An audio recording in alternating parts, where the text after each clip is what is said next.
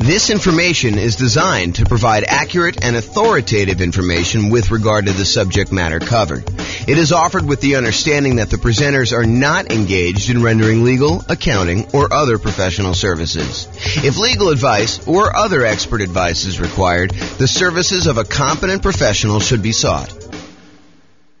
Welcome to the Thornton Real Estate Investing and Real Estate Financial Planning Podcast. Learn all about investing in real estate in Thornton, Colorado with a combination of real estate financial planning and modeling with numbers specific to Thornton, plus syndicated, more generalized recordings of live and pre-recorded real estate investing classes, not all of them specific to Thornton. Be sure to stay tuned after the podcast for a message from our sponsors. Well, good morning and welcome, everyone. I am your host, James Orr, and today we have another, I would say, somewhat exciting class. This is sort of the class to get you ready to get a mortgage to buy investment properties, whether that's doing it as an owner-occupant to do like the nomad strategy or house hacking, or to go out and just buy straight up non-owner occupant investment properties with 15% down with PMI, or 20% down, or 25% down, or 30% down, or whatever it is you're doing there. So today is sort of like the preparation, like the things you wish you could have known preparing to go get a mortgage. That's what we're going to cover. So number one, it is important, I think, for you to understand the qualification requirements that the lender is going to have for you way before you are actually about to get the loan. In other words, you should not do this. You should not say to your real estate agent, let's go look at properties tonight, find the property that you want the first time out accidentally, which happens all the time, and then be scrambling to figure out what you need, what you should have done 3 months ago in order to get your loan. The time to do all of this work, the time to find out, hey, what am I going to need to provide to you? What are the qualifications for this particular loan program that I'm looking to do? How does it impact me with my specific credit score? And I will tell you, we are in a state of flux. I'm recording this live on April 27th, 2023. And I believe May 1st, a whole bunch of lending changes hit the market. So you really do want to call your lender and find out, hey, what are the requirements going to be for me? How is this going to impact me with my specific credit score going to get this, whatever it is you're trying to do? And so you need to call your lender. You need to find out exactly what the qualifications will be long before you are out looking at properties ready to buy a house. You really want to take care of this stuff and this is more of a bigger picture, like philosophical thing. You want to be strategic about your real estate investing. You don't want to be just focused in on, okay, the very next thing I need to do, let's just focus in on doing that. No, I think you need to be thinking 1, 2, 3, 4, 5, 6 steps ahead, which is why I think you want to go through the process we've outlined for the entire real estate investing strategy. Sure, you can do it if you're like under the gun and you feel compelled to really do it right now. Yeah, you can do some things and then kind of like learn as you go. But it is better for you if you have an understanding of the entire process laid out and you can be thinking a couple steps ahead. As you'll see in some of the tips we're going to give you here, it helps if you started this stuff 6 months, 3 months, at least a month before you're ready to go, so that you can do some things to improve your cash flow, optimize your real estate investing, optimize the loans you're getting, understand like some of the criteria, how these things fit together, how they work, and what your limitations might be, so you don't kind of paint yourself into a corner or get yourself in a situation that you don't want to be in. Okay, so step number one is definitely call your lender to find out exactly what the qualifications will be long before you're going to actually apply. And if you're self-employed, this is even more important, in my opinion. It is different than being an employee. And I personally have gotten caught up in this. I'll probably tell the story. I've told the story before, but if you haven't heard it before, I'm sure I'll tell the story again in the future, where I was going to get a loan. And because I was an owner of a company, I got stuck in this situation where I could not qualify for the loan, even with amazing income, even with amazing reserves. I ended up having to buy the property. I ended up buying 2 properties at the same time. I ended up having to buy one of the properties for all cash. And the other one, I had to get my parents to co-sign with me. A year later, when everything was kind of like unworked out and they kind of like all cleared up, I was able to just do a refinance on the property. But it was very weird as a 45-year-old man calling my parents and saying, hey, So really weird things going on here. I'm trying to buy 2 houses. I'm going to buy one of them all cash. I don't want to liquidate some other investments to buy the second one cash, and I'd really like to have a loan on it. Would you be willing to co-sign for me on this loan? And so I don't know, I revealed to them like all my stuff about my finances and kind of like talk to them. But anyway, I will tell that story another time. But realize that when you are self-employed, it is different than when you are an employee. The rules are different. They're going to need 2 years of tax returns. They will need to show increasing profits over those years. Okay. And don't be penny wise and pound foolish. I know there's a lot of folks out there, I'm not saying this is you, but I know there's a lot of folks out there that they think the name of the game is 100% reducing how much money they make by maximizing the expenses they have and showing almost no income, so they have almost no taxes on their tax returns. That is what I would call being penny wise, being pound foolish. If you want to be a real estate investor, you need income in order to qualify for loans, okay? So maximizing your deductions to minimize your profit and therefore taxes might seem like an amazing idea until you can't qualify for a mortgage. Then it's not such a good idea, okay? So if it's a legit expense, write it off.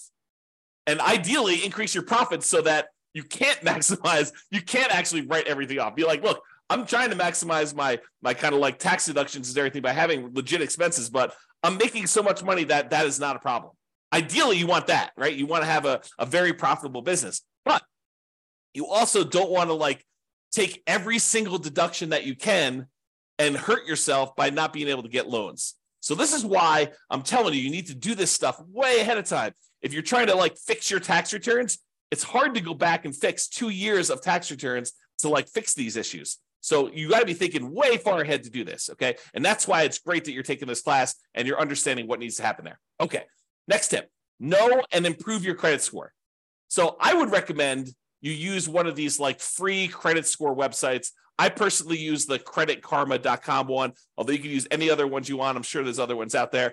But these are sort of like websites that give you an idea. It's not exact, but it's a really good start, okay? So you go to these websites, you log in, you can find out approximately what your credit score is. You can find out some of the things that are impacting your credit score, good and bad, and you can work on fixing those things, whatever they happen to be. If you notice on there's something ugly that you're like, oh, that's not correct, then go get it fixed. If you got something on there that's ugly and it is true, and you know that you probably should have paid that bill, maybe you go and that's one of your key areas of focus because you really do want to improve your credit score. Okay. Now, lenders are typically going to use your middle credit score. There's usually 3 scores. And the lenders are typically going to use your middlemost one. So they're going to ignore the low one, they're going to ignore the high one, and they will use your middle one. There probably are some exceptions to this. I'm sure these policy changes over time, but realize that's what I think you're going to see. Talk to your lender to get the definitive for your situation with whenever you're actually doing it. Now, it is a federal law, I believe, that you can request a free copy of each one of your credit reports each year. So there's 3 different reports. I don't remember the name of them, like Equifax, TransUnion, and something else, right? So there's like 3 different ones, and you can request a copy of them for free once per year for each. So what you could do is you could say, okay, every 4 months, I'm going to request a copy of a different credit report, and then you could always have a new credit report sent to you every 4 months. Then what you do is you could look at that credit report, see what's being reported on that one, fix any inaccuracies, address any credit blemishes you have on that, improve it. Then 4 months later, you pull a different credit report. You ask for another free one, but from a different company because you can get one each year. And then you do the same thing. You fix any inaccuracies, you address any credit blemishes, you try to improve on this. You're like studying this, you're going on websites, you're reading about things, trying to improve it, or you're talking to your lender if they're qualified to be able to help you, which we'll talk about here in a second. You're really trying to maximize and improve this, and you're doing this consistently over time to improve this stuff, okay? Then after you've got to the point where you've requested the 3, then you can go back and start requesting the first one over again 4 months later. So you're constantly cycling through and doing that every 4 months if you want to do that, okay? Now, why am I making such a big deal about knowing and improving your credit score? Because your credit score can impact your interest rate, the mortgage interest rate you can get, which impacts your cash flow. We're in a market where prices have gone up a lot in the last few years. Interest rates are up a lot in the last year plus. Rents are up, but they're not quite up enough to counteract these really, really high prices and the really, really high interest rates, so that it's harder than ever to have great cash flow on properties. Okay. You can put more down, which does improve your credit score, and which does improve your mortgage interest rate, which does improve cash flow. And you can do all of the other 88 strategies that we have for improving cash flow. However, what I will tell you is one of the factors that improves cash flow is your credit score. Higher credit scores tend to get better interest rates. So it's worthwhile for you to fix this stuff, especially if you plan on doing this repeatedly. You don't want to have, something that you could fix upstream, your credit score as an example, that is going to have an ongoing repeated impact that is going to last for, in some cases, 30 years. You go get a mortgage interest rate in a property, and if you decide that you're not going to ever sell that property or refinance it away, that's something that sticks with you for 30 years. Now, sure, you could decide to use a strategy where you're paying that thing off early, or you're refinancing out of it, or you're selling the property and getting rid of the loan. But in some cases, when we're optimizing for achieving financial independence, we're choosing to keep loans, even if they're slightly subpar. Okay? So improve your credit score, because this can impact your mortgage interest rates, which impacts your cash flow. The time to do this is not when you're shopping for a property.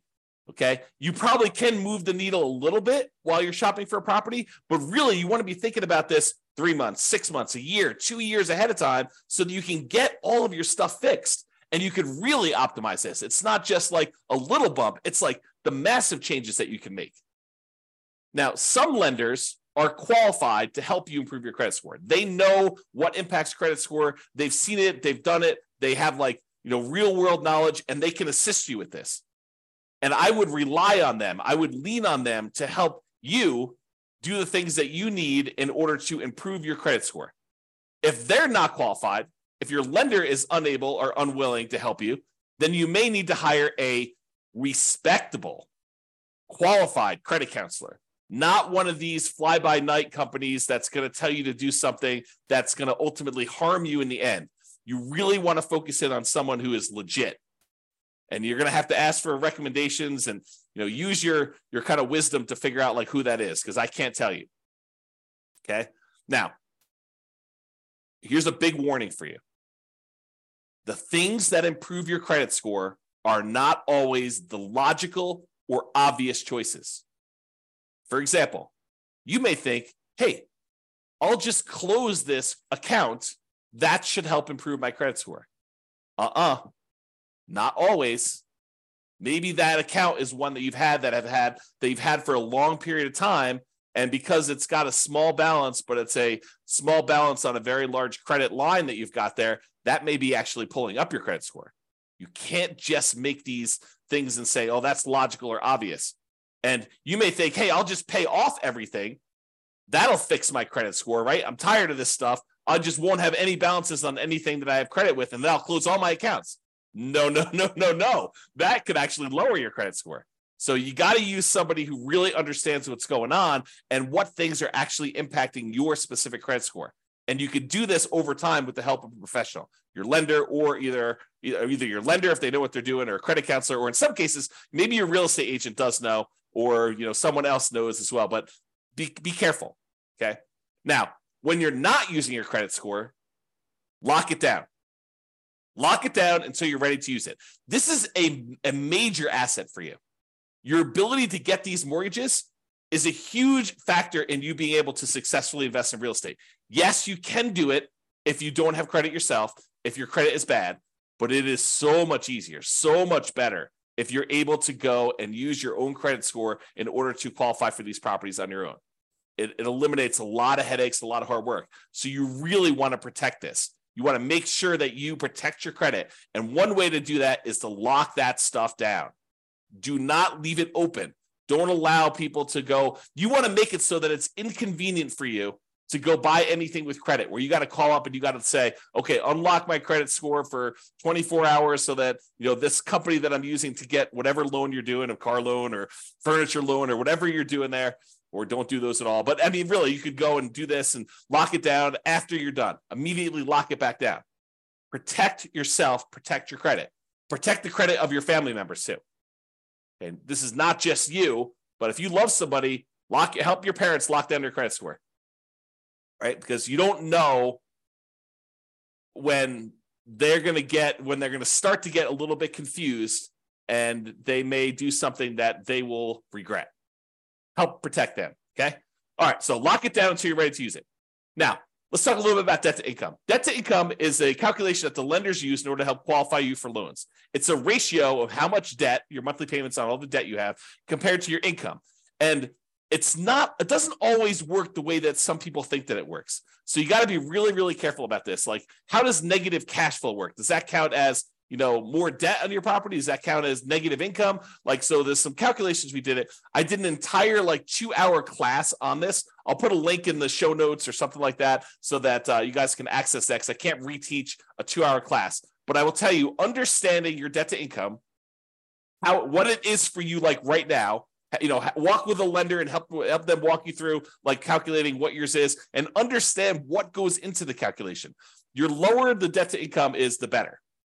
Now, when we do our modeling for the real estate financial planner, you've probably seen it when you go to your city, kind of modeling, and you've seen all that stuff. One of the things that we actually calculate and we show for the entire model is what the debt to income is for that person doing that particular strategy. And it's one of the things we measure as a measure of risk. The lower your debt to income is, the less risky the strategy is for you. Now, sometimes a strategy would be really risky early on and then way less risky later on. And then some strategies are kind of moderate risk in the beginning, moderate risk in the middle, and moderate risk at the end. And you have to choose which one of those is going to be better for you. There's ones that I think I prefer, right? I'm okay taking a little bit more risk early on, knowing that I'm going to be way less risky later.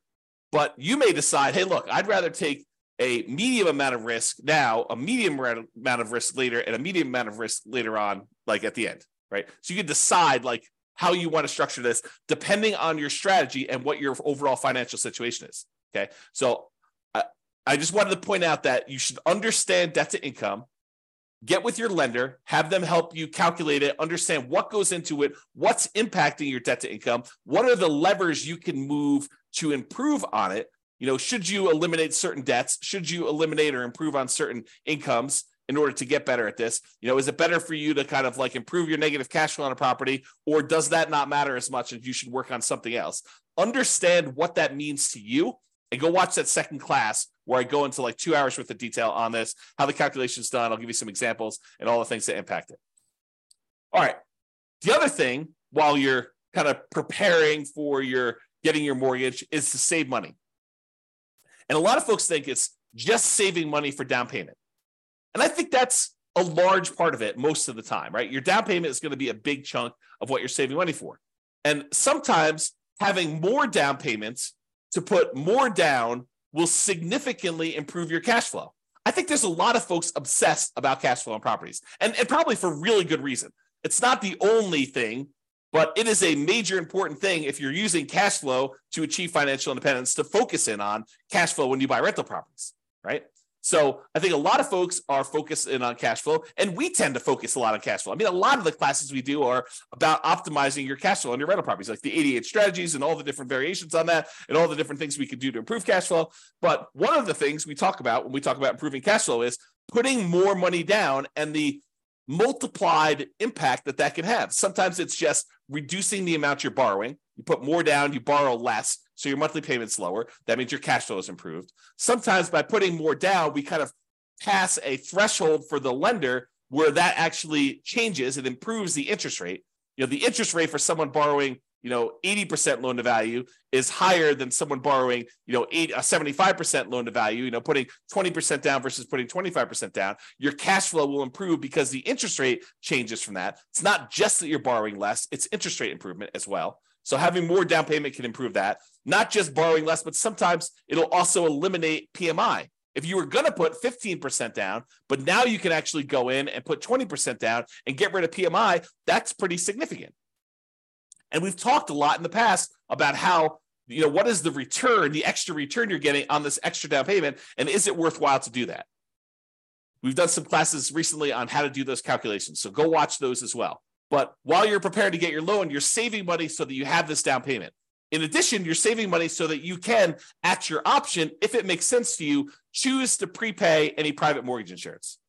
if you're doing a loan like you're doing house hacking or a nomad, and you're putting 3.5% down to buy a duplex, triplex, or fourplex with an FHA loan, or maybe you're even buying a single family home with 3.5% down FHA, or maybe you're going and you're doing like a nothing down VA loan, which is not going to have PMI, but maybe you're doing all these different things where you have these low down payment options below 20% down, and you're going to have private mortgage insurance on those. You want to have the choice. You want to be able to do the math and say, hey, it's mathematically better. It improves my cash flow significantly if I can prepay this PMI. And prepaying PMI is whatever it is. You've got to call a lender to find out, but maybe it's $5,000, maybe it's $7,000, whatever it happens to be for you. And you want to have that option. You don't want to be forced to pay monthly PMI because you don't have the choice. You didn't save enough money to do that. You want to be optimizing your cash flow by deciding whether you do this. So saving money to prepay PMI is important. Making sure you have enough money, you save the money so that you have the closing costs and you don't have to negotiate and have seller concessions, because it's not doing seller concessions by choice because it optimizes your investment, which it often does, but you want to actually have the choice of you paying closing costs yourself to improve cash flow, not raising the price and getting the seller to include some seller concessions in there. Okay, so saving money for down payment, prepaying PMI, closing costs, and maybe, as we covered in a separate class and like multiple times, is buying down your interest rate. It may make sense for you to have extra money to buy down your interest rate because that could improve your cash flow a lot. So taking that extra money to do that. And then, of course, you would not ever buy an investment property without having adequate reserves. At least 6 months, in my opinion. Now, you may decide, hey, look, I'm liquid in a whole bunch of other ways. I feel really, really comfortable only having 3 months of cash liquid reserves. That's your prerogative. It does add a considerable amount of risk, but I think at least 6 months of reserves. And I've been making some arguments lately to have 12 months of reserves. And I'll talk about that when I go over the whole reserves class. But you should be saving money and having reserves because, and I'm going to use strong language here, okay? You would be stupid to invest in real estate without having reserves, okay? You're asking for trouble. It's like intentionally going and putting yourself in harm's way because you just didn't plan. You got to plan. You got to have reserves. So make sure you do some type of reserves. Invest. Make sure you save the money in order to do reserves. And then finally, saving money so that if you're buying a property and you're putting less down and you're having some negative cash flow because you didn't put enough down. If you put enough down, you probably wouldn't have the negative cash flow, but you're choosing to put less down. Maybe it's 0% down or 3.5% down, or for FHA loan, or 5% down for conventional financing, and you're deciding you're going to have some, or maybe you're putting 20% down, and your market is such that it's really hard to make properties cash flow, even with 20% down or 25% down. I've seen that a lot, right? So maybe you have negative cash flow. Well, one of the ways you can make your investment more conservative, less risky, is you can set aside whatever negative cash flow you're likely to have, and you can calculate out how much that negative cash flow will be. You'll be like, look, the first year, it's whatever it is, negative $200 a month.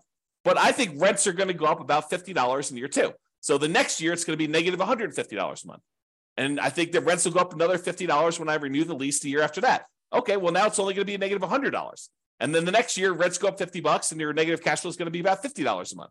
And then the year after that, you raise rents $50 and you don't have negative cash flow at all. Well, you could sum up $200 a month in negative cash flow for the first year, $150 a month in negative cash flow in the second year, $100 a month in negative cash flow in the third year, $50 a month in negative cash flow in the fourth year, and then zero from then on. And you could say, what is the sum of all of that negative cash flow until this property is actually likely to be very positive? And you could set that money aside in a separate account, maybe right next to your reserves, might not be the worst thing in the world, and then have that money just sitting there because you know you've got negative cash flow coming. So why not set it aside?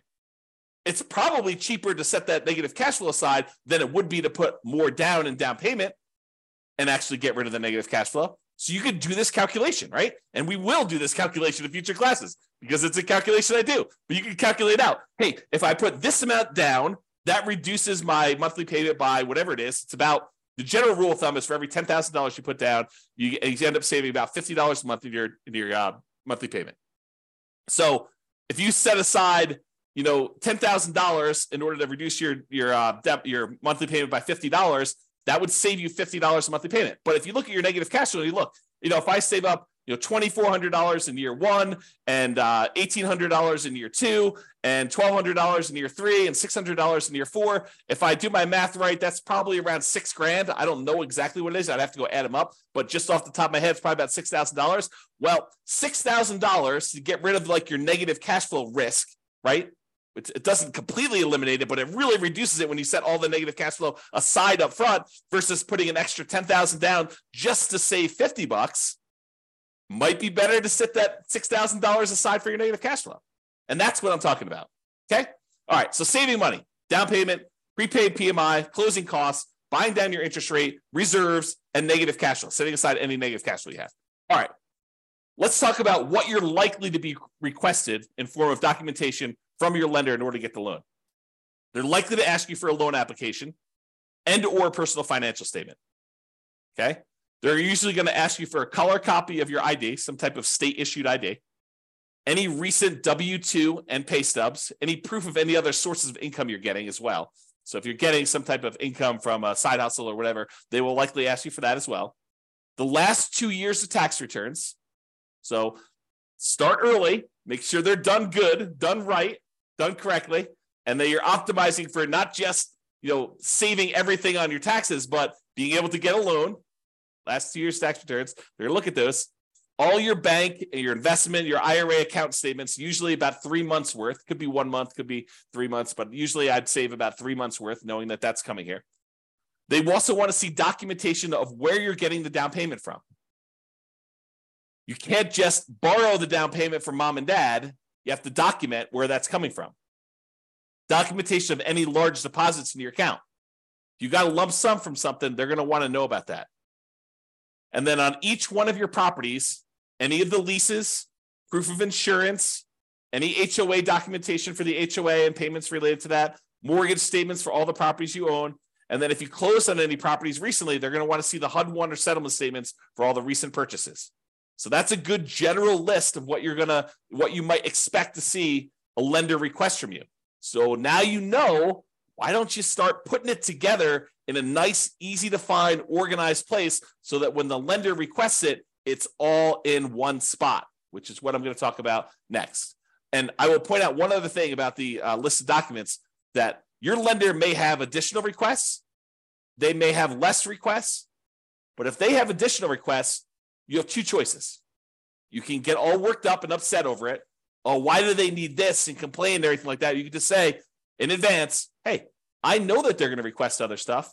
I'm just prepared. I'm going to just give them what they need because they're my partner in this. They're willing to loan me 100% of the purchase price, 95% of the purchase price, 80% of the purchase price, 75% of the purchase price. They're coming to the table with a large chunk of money to help you acquire these assets, to help you acquire these real estate investments. They're a financial partner for you. And your financial partner says, hey, I need a copy of your cable bill. And you're like, why do you need a copy of my cable bill? Or you could just say, sure, partner, I'll show you my cable bill. No worries. Here you go. Whatever you need to see. All right. Organize your files. So you're going to need this stuff. So why don't you get organized and stay organized? Store all the files that your lender will likely request from you in a well-labeled, organized folder on something like Dropbox. And I use Dropbox because not only does it keep a backup and it stays organized and stuff on your local computer and any other things you need, like if you're out with your lender and they need something, you can send it via your phone or your computer or go home and do something. But you can also share the entire folder with them, and then they'll have the most up-to-date stuff that they need. They'll probably request you the link again, but you can give them access to it and just have your files organized that way. Keep that folder updated with your latest tax return. So as you file a new tax return, just put a copy in there. Any pay stubs you get from work, scan them or use them from your email, save them into that folder, store them there. Any property records you have that you're going to need to share with them, put that in there. And I have a typo here. I'm going to just go ahead and correct that. As you get updated versions, save them there. That way all your files that you need to send to lender are all in one place. And this is especially helpful if you're going to be getting loans regularly, or you're going to be buying a bunch of properties all in a row, and you're going to need to use this like more than one time. It'll really help you. Okay? In conclusion, understand what the rules of the game are. what your expectations and the qualification standards are for getting loans. And then get and stay organized to make applying for loans fast, easy, and low stress. And I'll add one other thing. Start early. Be thinking strategically ahead of time. Okay? Start early and think strategically.